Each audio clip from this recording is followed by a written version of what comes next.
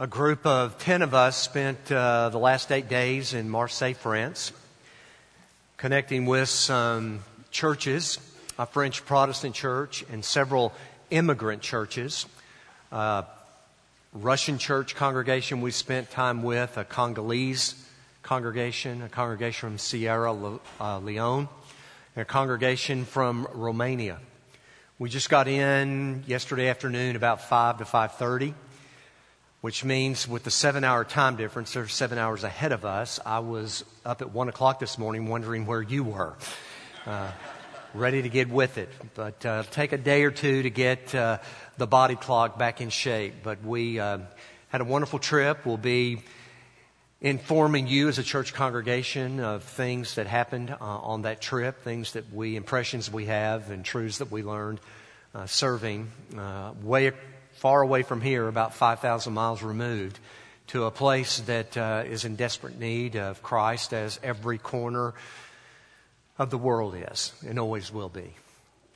So thank you for the opportunity to be a part of a church that thinks beyond just these walls, but thinks of shoeboxes going across the world and is willing to send a team of people from our church congregation to connect with people who love the same Lord but live in a vastly different environment than we do. We're reading the Scriptures together each and every week, each and every day. We have daily Bible readings. Hope you've been keeping up with those. We're about through with the book of 1 Peter. As a matter of fact, you can leave the room today in a bit when we're done, and you can pick up the daily Bible reading guide for the Christmas season. It is hot off the press. The booklets are there in the info center. The readings will begin on the first day of December, which so happens to be a Sunday, and we'll be working through those weeks, the days leading up to Christmas, thinking about the Lord Jesus. And I hope that those readings and the idea of thin places, I want you to remember that phrase. That's what's on the cover of the daily Bible reading booklet for the month of December. That you will grasp what it means to recognize a thin place, a place where God meets us and He is so close to us. He feels so removed at times. But there are thin places in Scripture where He comes right up near to us. And Christmas is certainly one of those. So I urge you to pick up that booklet and get ready. And when we begin those readings on December 1, you'll be in touch and connected with your church family. But we've been reading in 1 Peter. We've been reading in 1 Peter chapter 4. And we looked this morning at 1 Peter 4 verses 12 through 19. I think it's a fitting passage, based at least upon where Stephen and 9 others have been in these past days in a part of the world where it's vastly different to live the Christian life than where we live.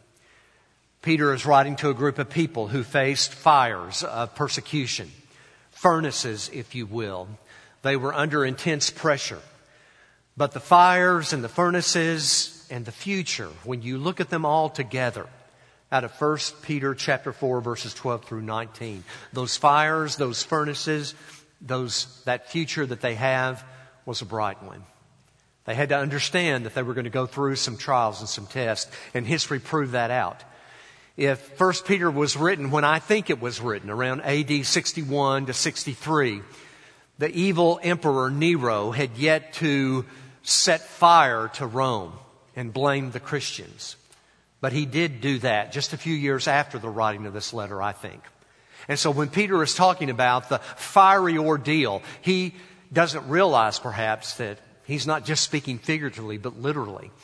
Nero would say the just punishment for those Christians, those Christ followers who set fire to the capital of the Roman Empire, the city of Rome, deserved to be lit up as torches themselves as a fitting punishment. That did happen. It wasn't that just people suffered, but it was that believers suffered. And I think what Peter tells us in these verses, chapter 4, verses 12 through 19, is that we should expect no less in the day in which we live. So let's take it a verse or a couple of verses at a time. We're not going to read the whole passage and come back and work through it, but let's break it down into some manageable sections and ask God to speak to us. Verse 12 talks about the fires of suffering, and he says, when it comes to the fires of suffering, you can expect it. You should expect it. Don't be surprised. And that's what he says. Let's read the verse. Beloved, do not be surprised at the fiery ordeal among you, which comes upon you for your testing, as though some strange thing were happening to you. Peter comes right out of the gate saying, you're going to suffer. You're going to face hardship. He's talking to believers. And he said, don't be surprised by it. Don't let it take you by surprise. Don't act like it's something that you never saw coming. He said the day in which we live, the first century, and he could well say the day in which we live right now, the 21st century. As Christians, we can expect to go through trials and persecution. Now, have we in our part of the world gone through what he's talking about? I think not. Are there those in the world today that suffer much like Peter was prophesying these first century believers would suffer? Absolutely, of course. The persecuted church is scattered throughout parts of the world. It simply tells us in our day and time that when mishaps and tragedy and when ridicule comes our way because of our belief in Jesus, and it will come if it hasn't already to you, you can expect it. The next two verses, verses 13 and 14, talk about suffering for Christ. He's narrowing down that fire of suffering. He says you can expect it, but he says it's chiefly going to be suffering for Jesus. And when he talks about suffering for Jesus, he says you need to rejoice in it. Look what he says in verses 13 and 14. But to the degree that you share the sufferings of Christ, keep on rejoicing, so that also at the revelation of His glory you may rejoice with exultation. If you are reviled for the name of Christ, you are blessed because the Spirit of glory and of God rests on you. There's some words in those two verses I want to ask you to focus on for just a moment. He talks about having fellowship with Jesus. He talks about our sufferings being a fellowship. Now, the word that's in 1 Peter 4:13 is he uses the word share. To the degree that you share in the sufferings of Christ. That word share in the Greek is that word koinonia that is used so many times in the English transliteration that it's almost become an English word. Churches are named koinonia. Bookstores are named Koinonia Christian Bookstore. But always remember that even though koinonia is that unique New Testament word that we have described as fellowship, Peter here uses it and says, if you share in the sufferings of Jesus, you have fellowship, you are connected with Him. What does He tell us to do? To rejoice. To rejoice. He talks about future glory here.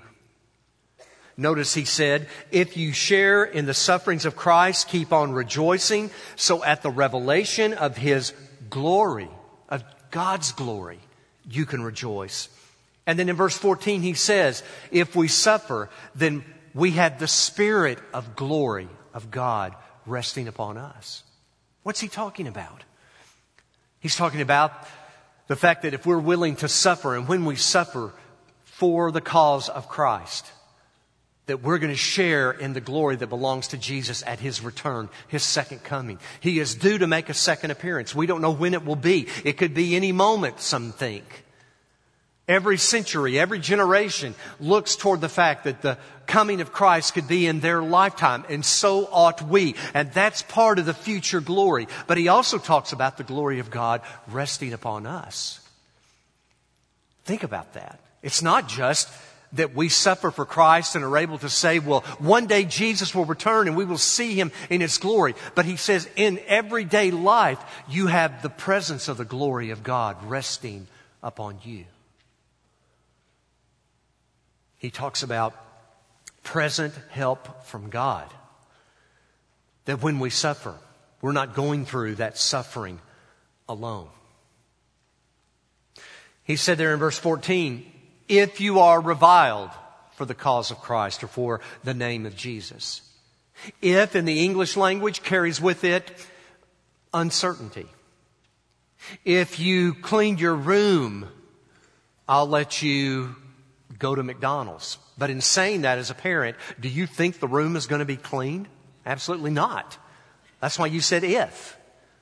But in the Greek language, they're very, very precise. And if clauses in the Greek language are one of four, and this one is one that carries with it the idea of certainty. So really, a proper English substitute for the word if would be since.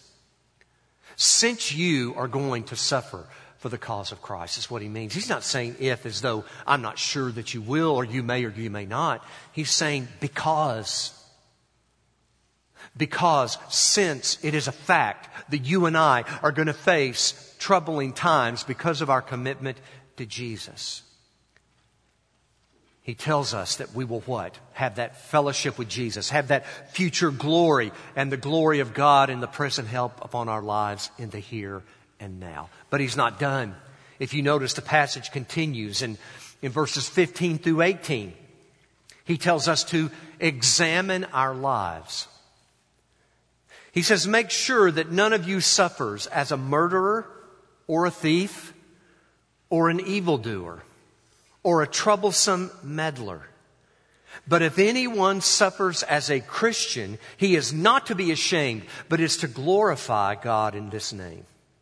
For it is the time for judgment to begin with the household of God. And if it begins with us first, what will be the outcome for those who do not obey the gospel of God? And if it is with difficulty that the righteous is saved, what will become of the godless man and the sinner?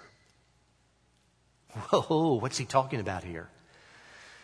Let's back up and review what he says.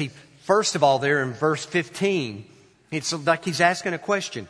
Why am I suffering? When you and I find ourselves in trouble, when we find ourselves under pressure, we've got to ask ourselves the question, why is this happening? In other words, what is the source of it? Not necessarily an explanation as God explained this to me. But he says you've got to determine if your suffering is self-inflicted or if it's because of your commitment to Jesus. Now, I noticed here when he said, make sure that none of you suffers, he comes up with a fourfold list. He says, make sure you don't suffer as a murderer. Okay, all right, that's pretty clear. Make sure you don't suffer as a thief. Okay, those are two classes of misbehavior that speak for themselves. We know what murder is. We know what it means to be a thief, to steal something, take something that does not rightfully belong to you. And then he says, don't suffer as an evildoer. That's an umbrella term. He's used it before in chapter 2. And he uses it again here in chapter 4.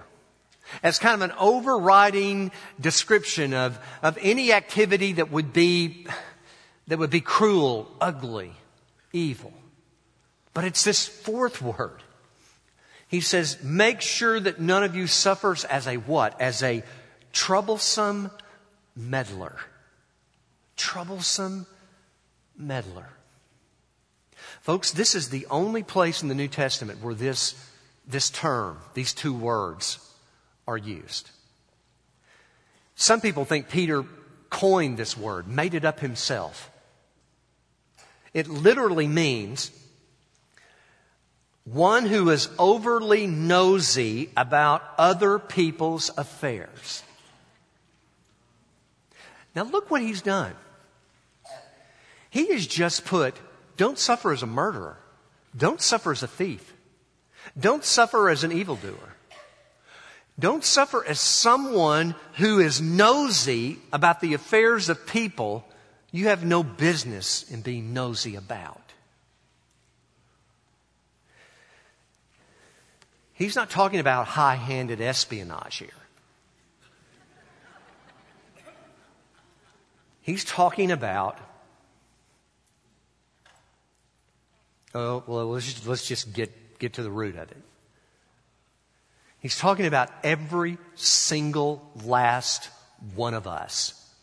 If you think that I can describe troublesome meddler and you're going to be thinking about someone else who's guilty, then just go ahead and stop right now where you are and just admit to yourself that you are a troublesome meddler.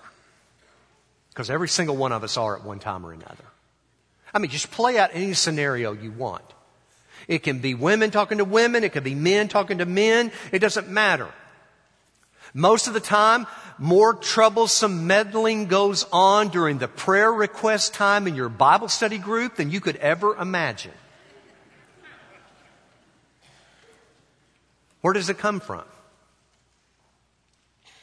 It comes from a group of people like you and me who feel we have the right to know everything, who feel like we are entitled to the information so that we can use it however we want. And most of the time we cover it up and we clothe it in spiritual terms. And we act like we're advising someone or we're helping to guide someone. Call it what it is. It's Peter's unique word, troublesome meddler. It causes more disruption, causes more suffering, self-inflicted suffering than anything else he can think of. And it ranks right up there with murder and thievery and evil doing. He says, when you find yourself in trouble, ask yourself, why am I suffering? Is what I'm experiencing the result of the simple fact that I cannot keep my mouth shut? Because most of the time, that's exactly the problem. Because what does troublesome meddling do? Is there a victim? Everyone's a victim. Why can't we just live and let live instead of having to pry and gossip and hurt other people?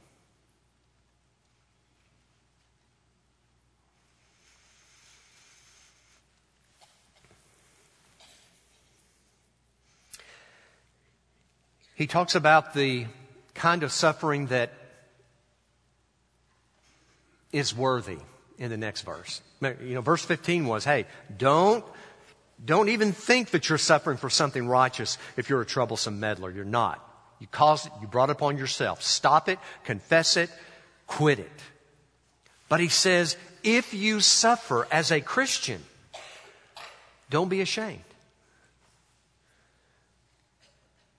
But glorify God in His name. Peter uses the word Christian here. The term Christian is only used 3 times in the New Testament. I know it sounds strange, but it's used here, and it's used in Acts chapter 11, verse 26, and Acts chapter 26, verse 28. Those are the only 3 verses in the entire New Testament where those who followed Jesus were called Christians.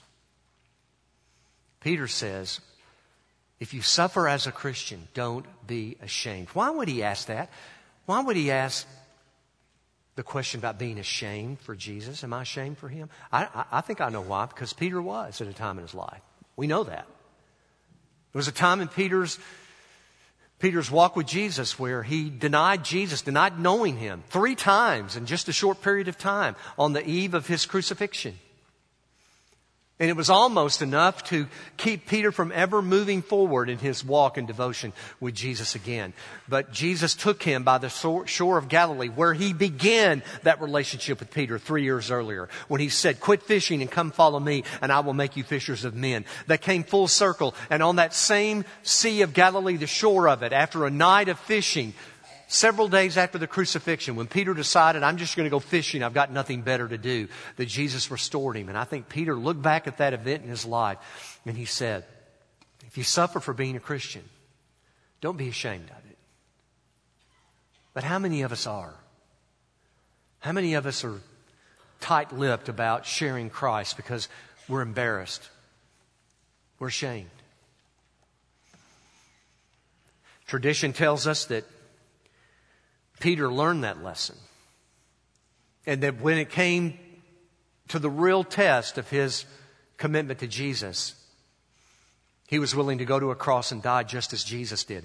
But tradition tells us, the Bible doesn't. Tradition tells us, outside historical sources tell us that Peter died with his head face down, head going toward the ground, because he didn't feel worthy to die in the same position, in the same manner as Jesus did. See, he's saying, don't be ashamed of Jesus. And then those last verses, 17 and 18, talk about unbelievers. And this is his logic. He says, it's time for judgment to begin with the household of God. He said, I'm not kidding here. There's going to be some troubling times. Christians are going to be persecuted. Christians are going to be ridiculed. Christians are going to be martyred. And this is a judgment. It's simply the things that are going to happen, Peter says. And as God is moving through history, His people are going to suffer. And as they identify with Jesus, and as they are not ashamed of Jesus, He says, this judgment, this time is going to begin with us. And He says, if it begins with us, just think what will happen to those who have no use for God, who have never put their faith in God. And He even pulls an Old Testament quote. Those are those all capital letters there. It's Proverbs 11:30, where it says, God even punishes His own. Think of David. Think of Moses. Moses never able to enter that promised land. Why? Because he overstepped his authority. Because he took credit for something that only God could do. And he's saying if God so brings judgment upon His own that He loves, Moses and David, who committed the sin of adultery, was never able to build that temple that he dreamed of building. Then He says, don't be surprised at it. And think of what will happen to those who have no connection with God.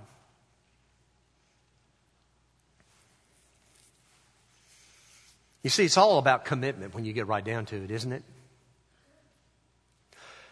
Verse 19.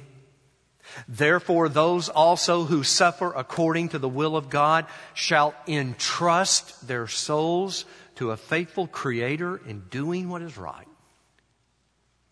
Help me here, Lord. What do you mean here? If we suffer according to the will of God, what are we really doing? We have to make a choice. And He says you need to entrust your life, your soul to God.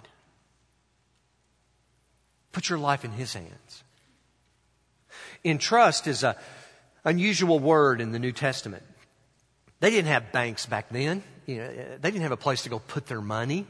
There wasn't a savings and loan. There wasn't any place that was going to give you interest and you could take it and put it in a safe deposit box. So when you had to go off on a trip, or when you left your home for a while, or when you were doing something very important and you had money that you needed kept safe, you had to what? You had to trust someone. You had to entrust it and put it in the hands of a dear friend perhaps, or a family member, someone who would take care of your belonging. Peter says, when you suffer according to the will of God, you're putting your life into the hands of the Creator, of God Himself.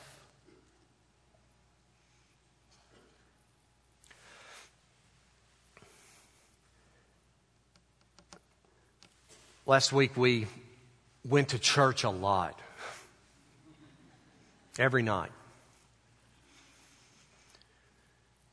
2 hours. Minimum service. And you gripe. You have no right to gripe. These people gathered. They even changed the day they normally would meet during the week because we were there. That way we were able to worship with all these congregations. Romanian congregation, about 100 people there, counting us. We were 10 of them, 90 of these people. 2.5 to 3 hours, nonstop. I mean, they sing and they pray for one another and they want me to pray for them nonstop. And then the preacher wants to get up and say a word, and then he wants me to say a word. If I don't go long enough, he tells me to get back up there and keep going. And I think I know why. These people love church. They love church because where they live, it is their life. Where they live, how they live. The opportunity to gather with their Christian brothers and sisters is a privilege, it's an opportunity, and the clock is thrown away because it doesn't matter. Because the more time they spend there, it's the highlight of their week. For us,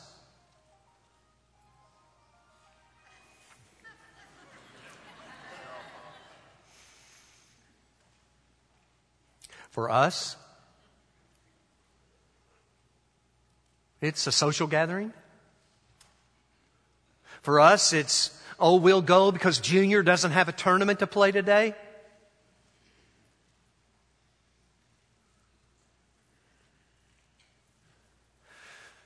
The congregation from Sierra Leone meet in a little, it's just a storefront warehouse in a street in Marseille. You go in the door, and it's just a shotgun room. There were maybe 40, 45 people there. We were 10 of them. Service drew to a close. They took an offering. Took an offering every place we went. And I made sure that I had euro to put in that offering plate because I wanted them to know that we cared about their situation in their church. So I wanted them to see me putting not coins, but paper euro into the offering plate. Well, they took an offering at the Sierra Leone church. I didn't really think about the translation the preacher was saying because it was an offering. But then when the service was over, he brought me an envelope, and it had my name on it and our team's name on it. And they had taken an offering for us. He gave me this envelope. David Brown, our missionary that we partner with there, who's fluent in French and can translate. He said, Stephen, Desmond, the pastor, wants you to have. They took this offering for you. And I said, David, we just took an offering for them, and he's giving it to me? He said, yes, the whole offering is for you and your team. And David said, Stephen, be very careful what you say now, or you will offend him. So I took this envelope, and it was full of money. And I thought real hard.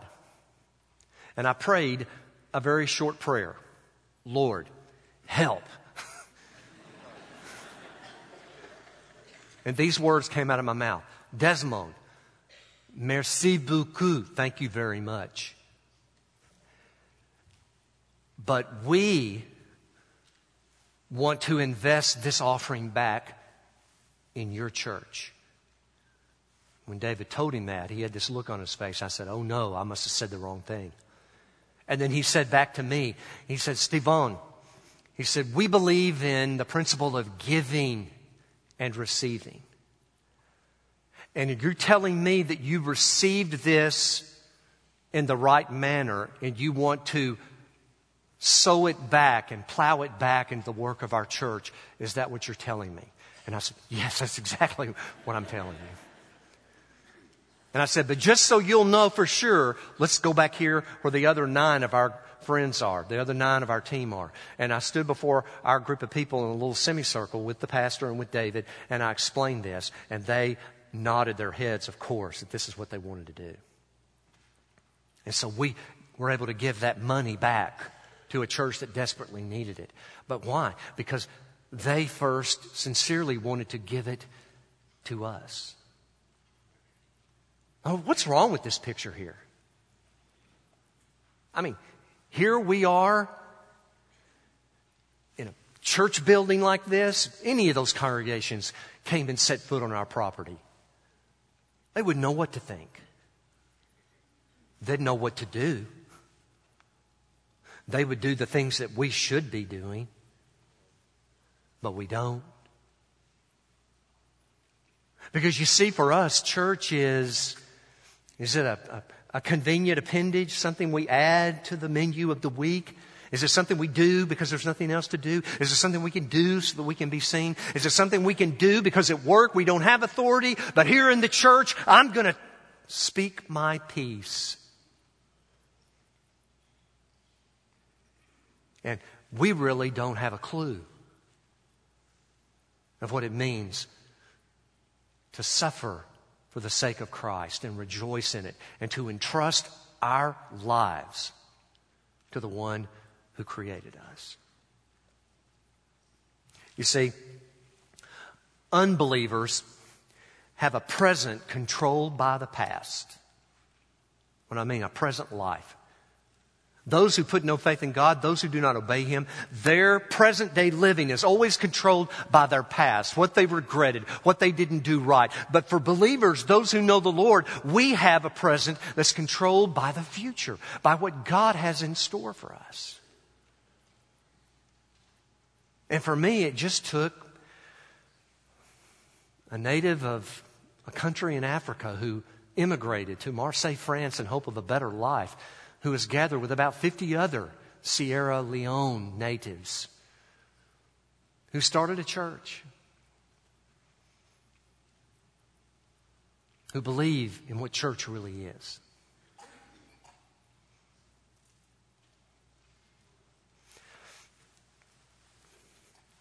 And it makes me ashamed, because a lot of my time within the life of my church is spent being a troublesome meddler, a person with an agenda. God, help us all. Father, thank you for this day. Thank you for the opportunity to gather in your house to proclaim your name. Help us to make decisions this morning that honor you. For it's in Christ's name we pray. Amen. We offer an invitation as we conclude this service this hour. We're going to sing a hymn of commitment in a moment, and there are going to be ministers and deacons standing right down front here to receive any of us who would have spiritual decisions to make. Why would you want to make a choice today? Well, it could be here, then you're here without Jesus. You don't know Him as your personal Lord and Savior. You've never said, Lord, forgive my sin, come into my life and lead me. That's a choice you make. It's a prayer you pray, and we can help guide you in that choice that you must make. But we can help guide you. Maybe God would lead you to join our church today. Maybe this is where you participate. This is where you belong. And if you want to be a part of a church family that, once again, isn't perfect, but my goodness, we're going to spend every day of our lives trying to align our church's mission with what God would have us to do. If that's the kind of place you want to belong, then we invite you to come and join us today. Just come forward. Join our church today. Maybe God would convict you of a choice you need to make concerning obedience. Maybe Eva Jensen's baptism of her own choosing reminds you that you've held back on that. You haven't been willing to follow through with that. Why in the world not? I don't know. It's a sign of obedience, so obey. Come forward. Let us know. We'll find a time for you to experience believer's baptism. Maybe you just need someone to pray with you. Ray Lowry will be standing on one side over here, and Sandy Tamberg will be on the other, and Lon Ba is up in the balcony. 3 of our people who are just simply saying, I will pray with you. What more do we need? We need to respond. And I ask you to do that now. So we stand, we sing, we wait for you here right now.